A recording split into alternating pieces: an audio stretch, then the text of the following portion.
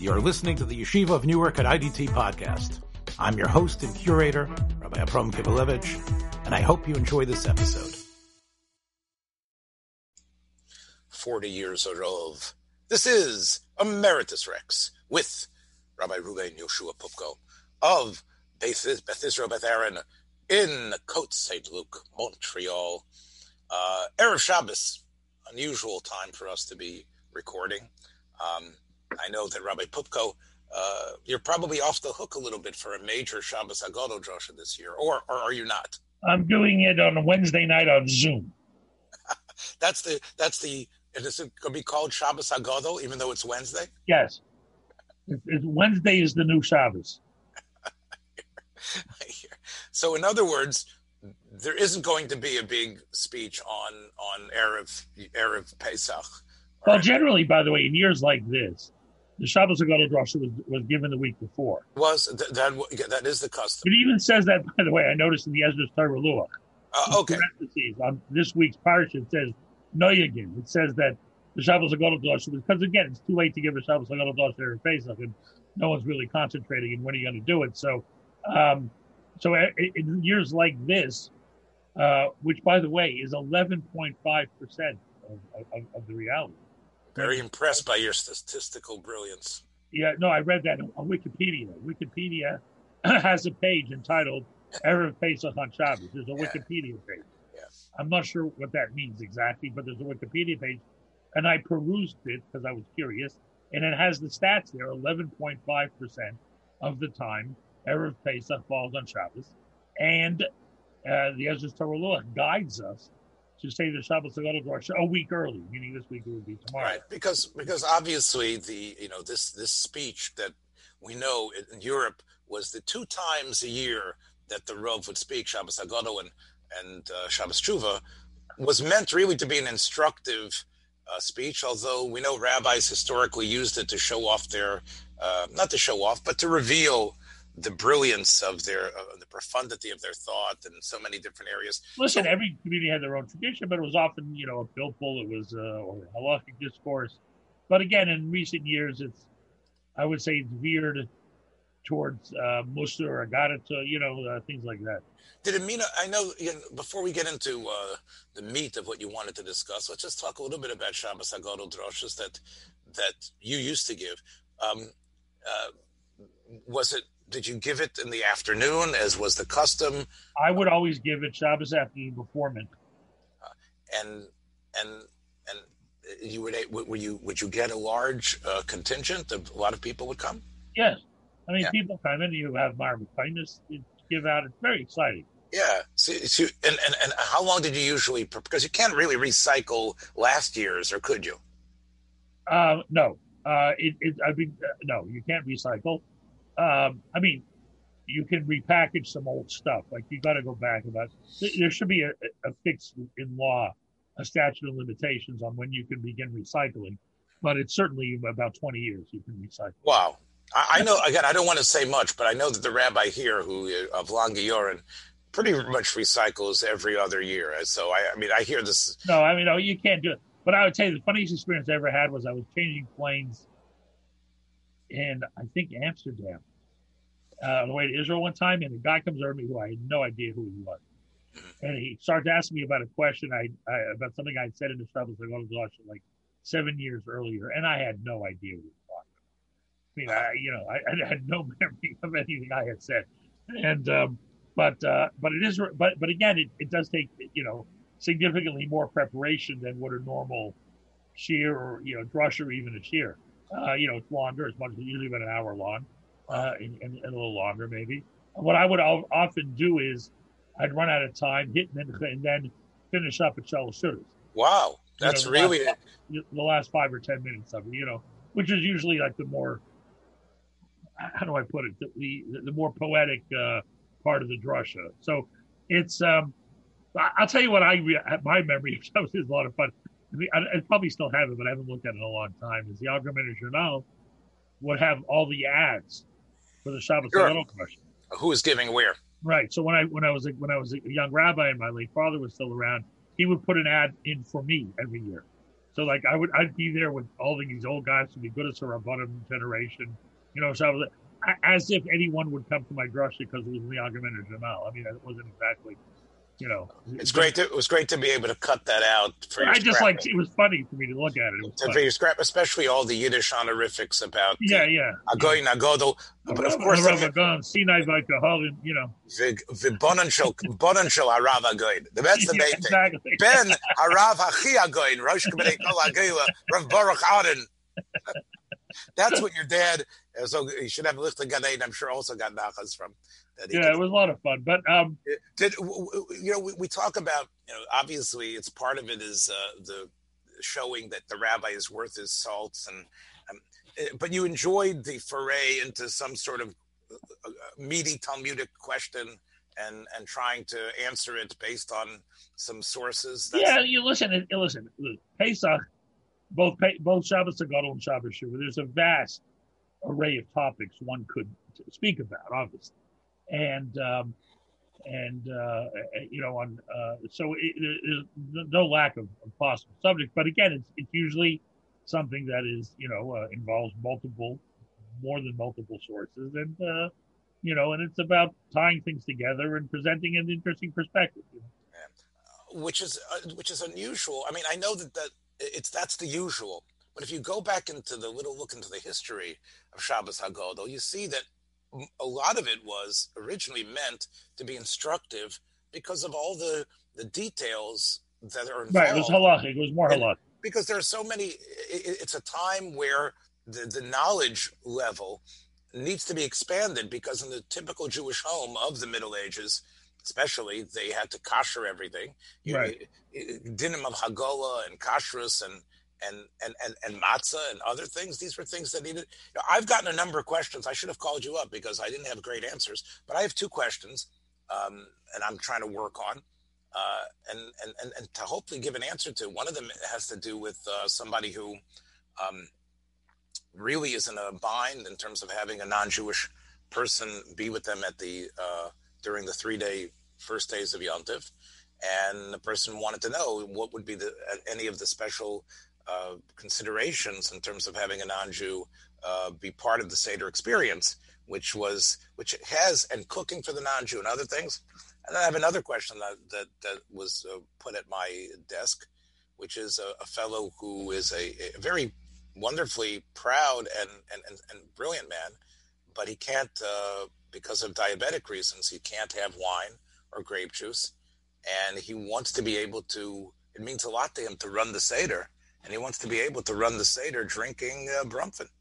And so those are two questions that I'm trying to answer. Maybe when we stop recording, I'll get your input on it. Yeah. But and I'm not an official rabbi, but these are people turn to me. So I would assume that part of it. By the way, I just want to interrupt you. In my eyes, you are an official rabbi. Thank you. Can I please have some 20% of your salary? Absolutely. I'm holding you to that by the witness of those great rabbis behind you in this picture. But what I mean is that, you, as the years went on, you didn't feel like you wanted to tell people an interesting psak or something they should know in halacha for the Seder that's coming up, or you do that normally. I do that all. I mean, there's so many other. But listen, both my Zaydins behind me gave drushes twice a year, and Shabbos Shuvah and Shabbos Hagadol, and it's a different world today. I mean, everybody who's in a normal Orthodox shul today has heard multiple shiurim on Hilchos Pesach over the years, and every single year. And this year with Erev Pesach on Shabbos, they've heard multiple explanations and guidance on how to navigate, the collision of Shalosh Shudas, not being able to eat matzah or chametz, and everything else. They've heard multiple shiurim, and everybody, is on the internet and has read everybody's overly lengthy discourses on egg matzah and every other compelling issue of the day. So, there's more access to information. But I think by the time a Rav gets up on Shabbos Hagadol, the people in front of him are not looking for answers to practical questions. No. Yeah. And what they are looking for is sort of an entertainment. A Talmudic. Well, you disparage it by saying entertainment. They're looking for stimulation and learning. Yeah, I know, but part of it is to enjoy, and part You're of a it. cynical man. I mean, that's really what it is. You're just I am very bitter. You're a bitter, cynical man. Yes, Yes. I am Morer embodiment. I'm the Yes. embodiment of Morer. That's You are the earthly manifestation. Yes. Yes. I'm ready to put a little sticker on myself that call me Morer, kick me, savor me, love me. Okay, what I wanted to ask you. Okay, so your Shabbos HaGadol Drosha is on Wednesday, and I'm sure it's going to. I'm talking about Haseda, if you want to know. Okay, all right. If I can give you, as usual, I'll give you your cheat sheet sources if you need some. There are actually Haseda. I do want to say one thing before we move on. There is that it's one of the.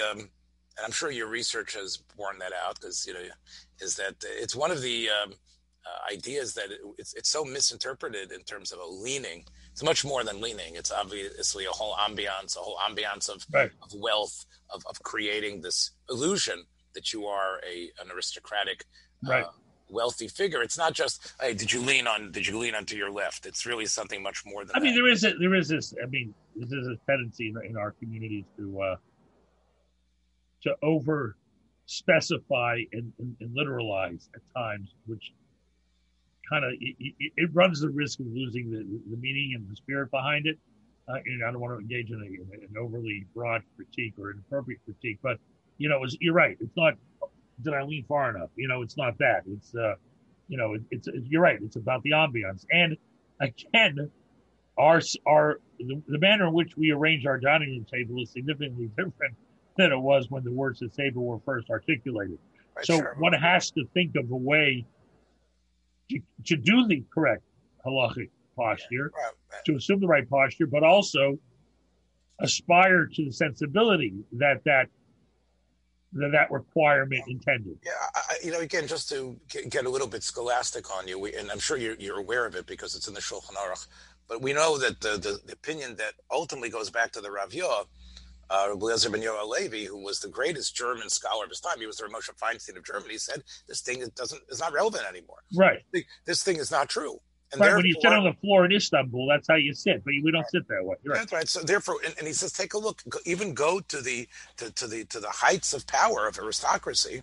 Nobody is leaning that way. Nobody is on a big couch, and therefore the whole thing really should be jettisoned, because it really doesn't reflect the way the most wealthy, godly person should. And of course, that opinion of the Rav Yoah, because of the muscular impact that he had in terms of everybody, the Rav Yoah.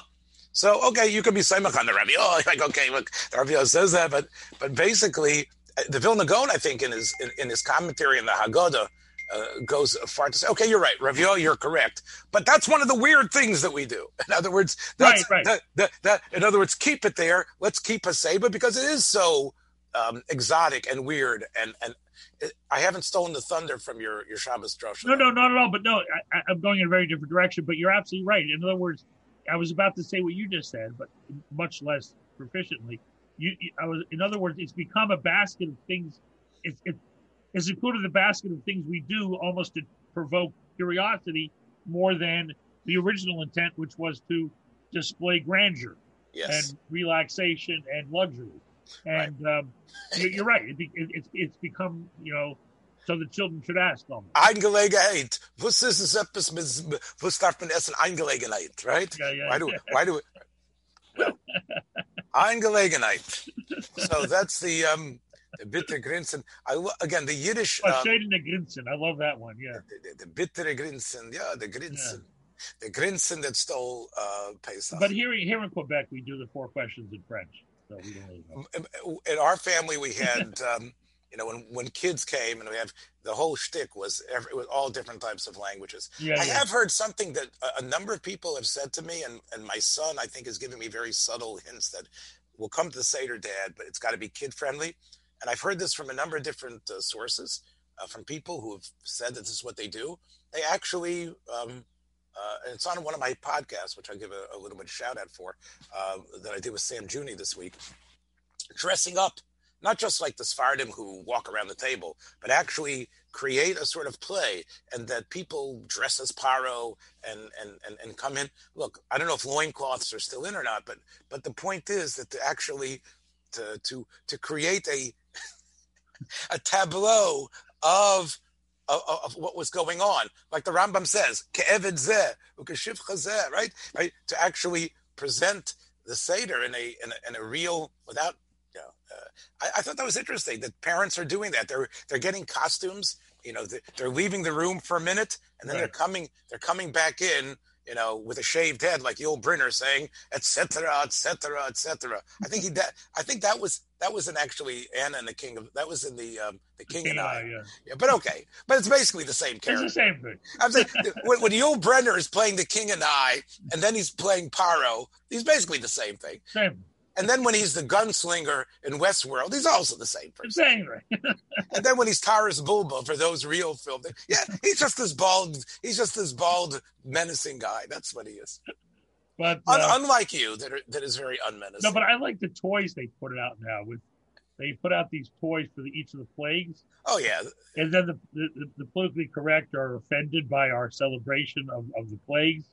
It's a lot. That's a oh no, the woke culture is on its way to canceling. I don't know. We got to rethink the plagues. I mean, do we really want to celebrate the pain inflicted on Egypt? I mean, we do take wine out of our glass as an expression of our profound empathy. Yes. I think that is one of the most recycled dvarim that even in Spielberg's Munich. I think that if you remember Munich from Spielberg. Yeah, of course, yeah. So that was like the conversation. Yes, we spill from the wine because we do not celebrate the deaths of others. Look, politically incorrect though it might be, all of what we know tell us that they relished watching the comeuppance of the Mitzrim, watching them dead. I mean, that's what the whole idea of Kriyas Yamsuf was, to see those dead bodies spewed out on that's the guy who did it, right? The satisfaction of seeing the murderers being strewn there. You're right. It's very unpolitically correct. And you wonder, because what else you're supposed to talk about, it'd be interesting to see the politically correct woke starim, what they are zeroing in on. Oh, you don't want to know. I mean, I've Googled some of this stuff. I would assume it's about Rwanda and Syria and letting people into the United States from the southern border and things like that, right? Listen, it's it's not a new tension. I mean, sure, it's enlightenment. The tension has been between those Jews who emphasize their particularity as Jews and those who are desperate to demonstrate the universalism. I mean, it takes different shapes and forms every generation. And the fact that that every family sort of like brings to it its own individual sensibilities, I think is great. And I think for a lot of families, the goal of the Seder is simply to avoid violence, and that's considered a successful Seder. If you can get through the Seder and you didn't have a fight with your brother-in-law, it's a successful Seder. Yeah, well, Zoom, again, with Zoom starim and COVID starim, that's sort of been put in the side. But you're right. That's hopefully on the other side. That's what we're looking for. Another strange conflict. We talk about Erev Pesach Shachal B'Shabbos. We have Israeli elections that are happening like the week of Pesach, right when everybody religiously was probably saying, I have time to wait in line to vote. I've got an oven that needs cleaning and stuff. I mean, it may depress turnout. I read somewhere, and again, no one knows this stuff, because although the polls in Israel have recently been more accurate than the polls in the U.S. and in Europe, they do claim that a lower turnout benefits Bibi. So who knows? Well, of all my, short list of friends who know stuff, you are definitely my go-to guy now, especially since we've connected on the Emeritus Rex, as what's going on in Israel. I mean, you are the Listen, here's the bottom line in Israel. Go ahead. Is that you would imagine that Bibi would be on top of the world, right? He has vaccinated a greater proportion of Israel than than any other country in the world. Okay. The Abraham Accords, as they're called. I mean, if Bibi came to me and said, "What should my commercial be?" So I would say, yeah, it's very simple. You run a clip of John Kerry during the Obama administration saying Israel will never make peace with the Arab world until they resolve the Palestinian issue, and show a picture of him, signing the Abraham Accords, with the UAE and the other countries. So, Habibi Jabbat, I'd run a clip of somebody like Shimon Peres saying Israel's economy will never take off until, there's a resolution of the Palestinian issue, and then show Bibi standing in front of the Google headquarters in Israel, and the quintupling of foreign investment in Israel since BDS started, ironically. And I would run a clip of somebody predicting when countries will be vaccinated, and then have Israel's record. So, in other words, with the tagline, Bibi continues to prove everyone wrong. You know what I mean? That's it. But here's the problem. Looking from the outside, Israel is a major success, a huge success. COVID vaccination, the economy, the peace accords, a major success, groundbreaking success and achievement. And on the other hand, if you're an Israeli, what is your memory of the last year? And that Israeli citizens are very angry at what they understand to be the disparity in compliance with COVID regulations, the indulgence of that non-compliance by Bibi. And when I say the non-compliance, I'm referring to the Haredi community. And that is the perception of Israelis. And again, obviously, I mean, I don't mean to say that Haredim were the only ones violating COVID rules, but to the typical Israeli, they see Bibi being beholden to the Haredi parties as guiding his approach to Corona throughout. And that because of the 16 seats that they represent, right? Right. Shas and UTJ, right, together, those 16 seats, although out of 120, doesn't seem. No, but we all know the margins in Israel of victory are so narrow, and the difference between the blocks are so narrow that a move of a seat or two determines who's prime minister, and Bibi could suffer. In other words, those political parties that have always postured themselves as being, critical of the Haredi community, sometimes anti-Haredi, like Avigdor Lieberman, many people believe will benefit from a year when the anger, I can't put it any differently, the anger at the Haredi community intensified during COVID. There's no question. Okay, let me just push back for a second here. And again, this is an area that I just speculate on. I don't know it the way you do, but we all know that that there's been a consistent since the Hakamas HaMedina a tension, and especially as Haredim didn't serve in the military, they don't need much to stir up antipathy and anger against the Haredim, and to believe that a percentage of idiotic Haredim represent all of them. So, yes, I mean, this is always the double-edged sword. On one hand, it's not our fault. On the other hand, you have to know that this is the way you're perceived. This is always the mantle of Kiddush Hashem. Yeah, you're right. You're not as bad as them. But on the other hand, we've got to rein them in and do whatever we can, because those yahoos who burn buses and do all these ridiculous things are perceived as all of us. But I think to say that it didn't spring sui generis. I don't know if I said that right, but the point is that there's always been a sense that the Haredim are scofflaws, they're parasites, they don't serve in the army, and this is just another example of them acting as kingmakers and under the terrible hovering of the specter of death.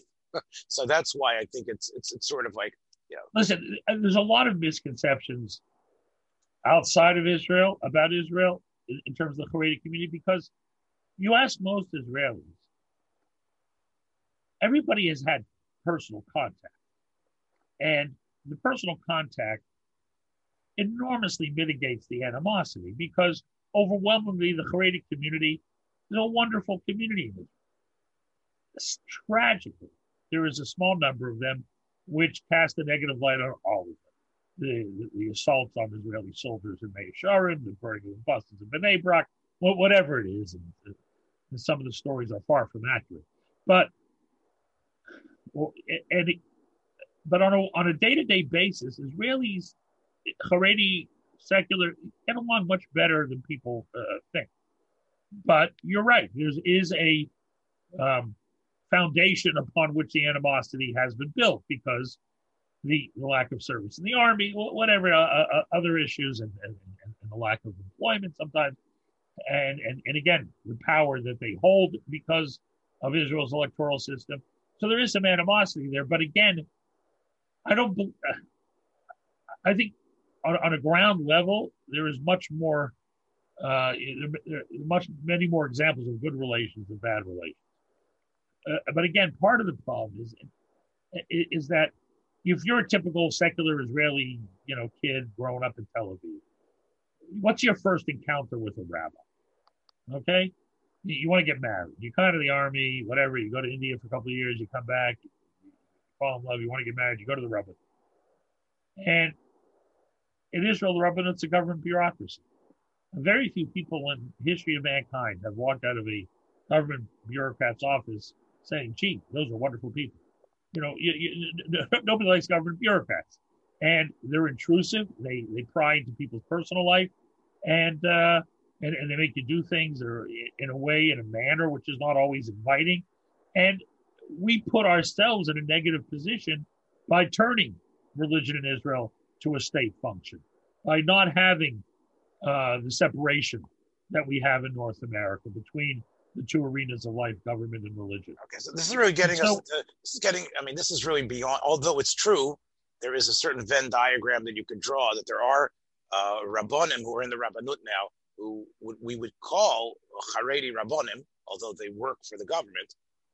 But the Rabbanut itself is not is not specifically a Haredi arm. It is the Haredim are really... Oh, for sure. But again, since the ascendance of Shas, the Rabbanut is much more Haredi than it was 30 years ago. Yes, 100%. And again, if you listen to a podcast I did this week with Rabbi Bechhofer, we talked about how the Rabbanut has become marginalized and really insignificant from everybody's perspective. But you're correct, because it's a bureaucracy. What happens is that there's a lot of frustration, and people feel they're not given the type of kind counseling that you and other rabbis here in North America do. It's basically, get over with. Where's the tick? Okay, yes, goodbye. And they don't have a sense of love and kindness from the Rav. Let me ask you a question. Oh, one second. I got to pause you for 1 second. Can you pause for a sec? Yeah. So let's talk a little bit about, obviously, you exhibit a lot of love and understanding, I think, for all Jews. And I think what you're saying about the Haredim is a message that needs to be heard by your community. But the community that I guess more aligns in your mind, at least, is the modern, I wouldn't call it the modern Orthodox, but religious Zionist parties. And it seems like there's sort of like a blip. They don't really count anymore. What happened there? Well, what happened, listen, on the one hand, you could say they're the victims of their own success, meaning you have people like Bennett and whatever, these Smotrich and these other, who are really the children of the religious Zionist community, who are now leading other parties. The ideology is very much in sync with what the religious Zionist community has evolved to, but the specific old national religious party, Mafdal, has almost made itself irrelevant in that their outlook has permeated other parties, and certainly the Likud. And also, here's the other issue. The Mafdal party defined itself, I wouldn't say exclusively, but close to exclusively, around issues of Yehud and Shomron, and what to do with the in the settlements in the territories and the security issues. So if you've made your number one issue holding on to land, denying the statehood to the Palestinians, then why vote for anybody but Likud? If that's your number one issue, then right-wing parties in general, religious or not, reflect your priority. Because again, the Mafdal, you can say after 67, whatever it was, no longer was no longer the repository of a broader religious agenda of education, whatever, even a social agenda. It became an agenda that was, I don't want to like to use the word exclusively, but was primarily certainly a security one, a security agenda, holding on to territories. And again, you can say it's not just security; it's about the biblical homeland and everything else. But if that becomes your issue, as it did, then where is your vote better placed in terms of securing the future of Yehudim Shomron? So that was part of the dynamic. Also, ironically, Bibi's success may in fact hurt him. And let me explain what I mean. You remember after America won the Cold War, the Berlin Wall falls down after, during the presidency of George Bush the first. And what happens? He loses his re-election bid to Bill Clinton. And what analysts at the time said was, now that security issues are not paramount in the mind of American voters, they could take a risk on an unknown Southern government, right? But as long as security is the number one issue, they're going to vote, somebody who has stronger credentials on national defense, like George Bush. But so they, in other words, it's only because the Cold War was won that Bill Clinton gets elected. So in previous elections with Bibi, yeah, people didn't like him. But when they got into the voters' booth, they would say, well, who's going to keep me safe? Now that we have the Abraham Accords, and now that the Palestinian issue is lower on the agenda, maybe like Clinton after George Bush the first, Israelis will indulge the idea that if national security is not number one on the agenda, maybe I can take a risk on a guy like Yair Lapid. And so, but on the other hand, those who follow things closely, as most Israelis do, I think, certainly Iran is still, on top of the agenda in terms of national security. So I'm not sure if that dynamic really is operable here.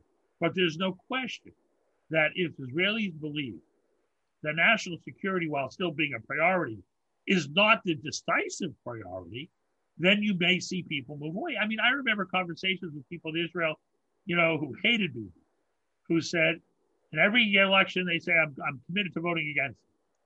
But when they get in there and push comes to shove and they got to worry about their future and their safety, they vote for Bibi because that mythical 2 a.m. phone call, you'd still rather have it be answered by a guy like Bibi than anybody else.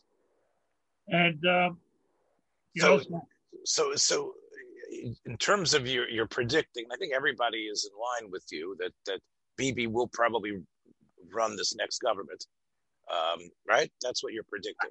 Again, the polls today show that, yes, that I wouldn't say that it's a clear yes, that he seems to be rising in the polls. But again, when you look at the bloc versus bloc, it's hard to predict. Yeah.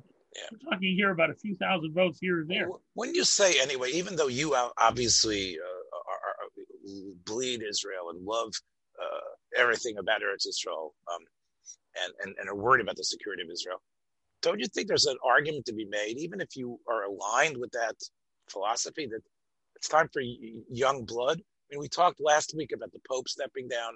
Right. Bibi, he's not necessarily ready for a wheelchair, but he has been around for so long. Doesn't it make sense to have someone with a little bit of a different perspective? Listen, Bibi's the longest-serving prime minister in Israel's history. He's been around, if you're a young person in Israel, he's the only prime minister you basically ever were aware of. So, it's always good, that, change is a good thing sometimes. So, and people do, Winston Churchill lost his first election after World War II. I mean, people get tired of being the same guy around. But also, Israeli politics doesn't always attract the best people. So there aren't necessarily better alternatives. And it seemed, I just want to go back to one other thing that you've said, and we'll wrap this up here.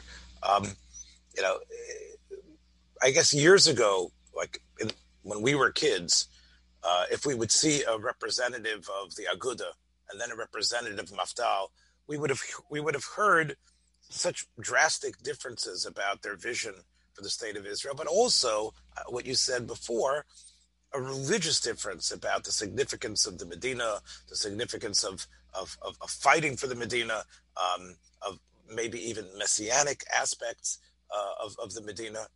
And that's missing in the political discussions now, right? That's part of, you say, in some way you say they are victims of their own success because they're aligned completely security-wise with people that aren't religious, but they completely met the same mindset. But what about that other part of religious Zionism, the part that speaks to you, the part that speaks about a vision of what the state is about, the idea of elevate the real spiritual parts of Zionism that Reines and others were taken by? So I think that exists in Israel, but there's been another dynamic at play since the Gaza withdrawal, and I really do link it to the Gaza withdrawal, although that's certainly open to discussion and debate. There was one of the tenets of religious Zionism was that Rabbi Kook's idea that even the secular Jews who are building Israel are involved in a holy endeavor. Once Israel withdrew from Gaza, and you remember the trauma around that period, these are wonderful Jews who lived in Gaza. And they were kind of misled by their own leadership. I want to say misled. It could have been handled better. In other words, to the last minute, the leadership of Gaza said, "Don't worry, it won't happen," and it did happen. And because they felt and it was more. Let's just tell our listeners who might not be aware that it was more than just a withdrawal. It was a dismantling totally of a community. There were shuls that were broken apart. There were gardens. It was a traumatic event. I was in Israel that day, and I saw them when they came to the Kotel. They marched from Gaza. Heartbreaking. Absolutely heartbreaking. But at that moment, a portion of the religious Zionist community felt so deeply betrayed that they moved away from that Cookian idea that the secular Jew in Israel could be trusted with the land of Israel. And therefore, they became, to put it mildly and diplomatically, less invested in the organs of the state. So you have a rise in what's called the Chardal movement. You have a rise in religious Zionist kids not serving in the army because the mechanism of the state had been desanctified by its withdrawal from Gaza, and they broke trust with the dream, and so you really did have this phenomenon of members of the religious Zionist community moving away from traditional religious Zionism because of things like the Gaza withdrawal, which so in their mind had so flamboyantly put on display the fact that the secular Israeli is not what Rabbi Kook imagined him to be. Right, and this was, of course, historical. I mean, when they write the history of this, I think people will talk about the psukim of the chief rabbi, Rav Shapiro, who actually courageously wrote that this was against what halacha should be, that the soldiers should refuse to follow their orders. And I think Rav Aaron Lichtenstein, Zecher Tzadik Livrocha, was actually the voice telling them, look, if the generals and strategists who represent the best minds on security are telling us to do this, then as a religious Zionist, you need to follow them, right? And that was an interesting debate there, right? Because you had for the first time not the Haredim saying that the government is terrible, but you actually, as you say, although from Shapiro was definitely a very much what we call a typical Rav, but the people that followed him were being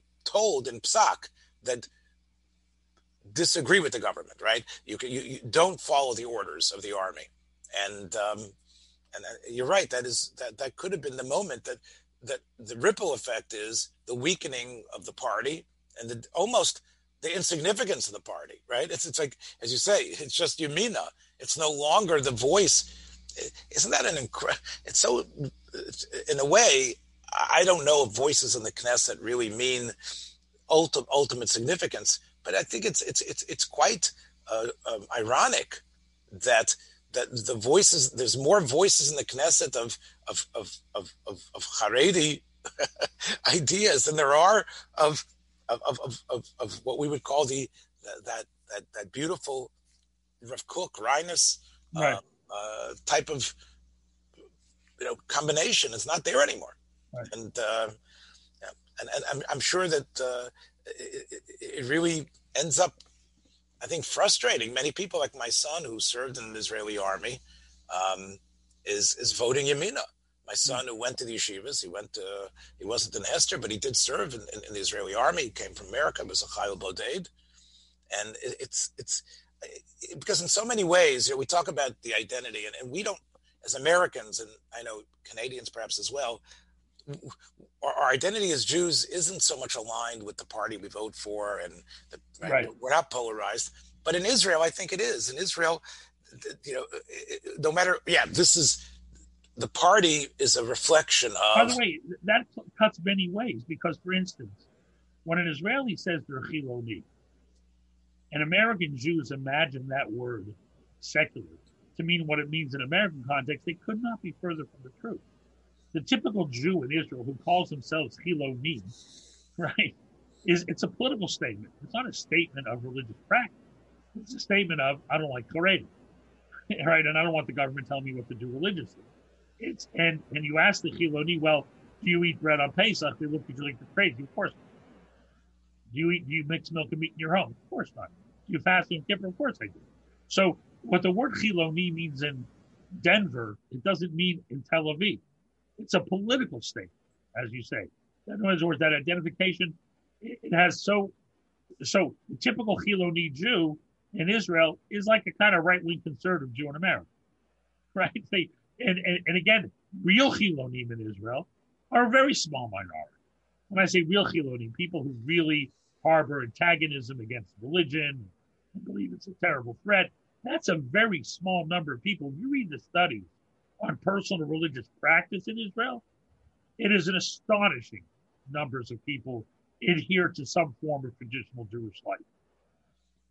Which again is the argument that so many have made about going to Eretz Yisrael. That in other words, that we still cannot downplay the effect of being strangers in a strange land here, right?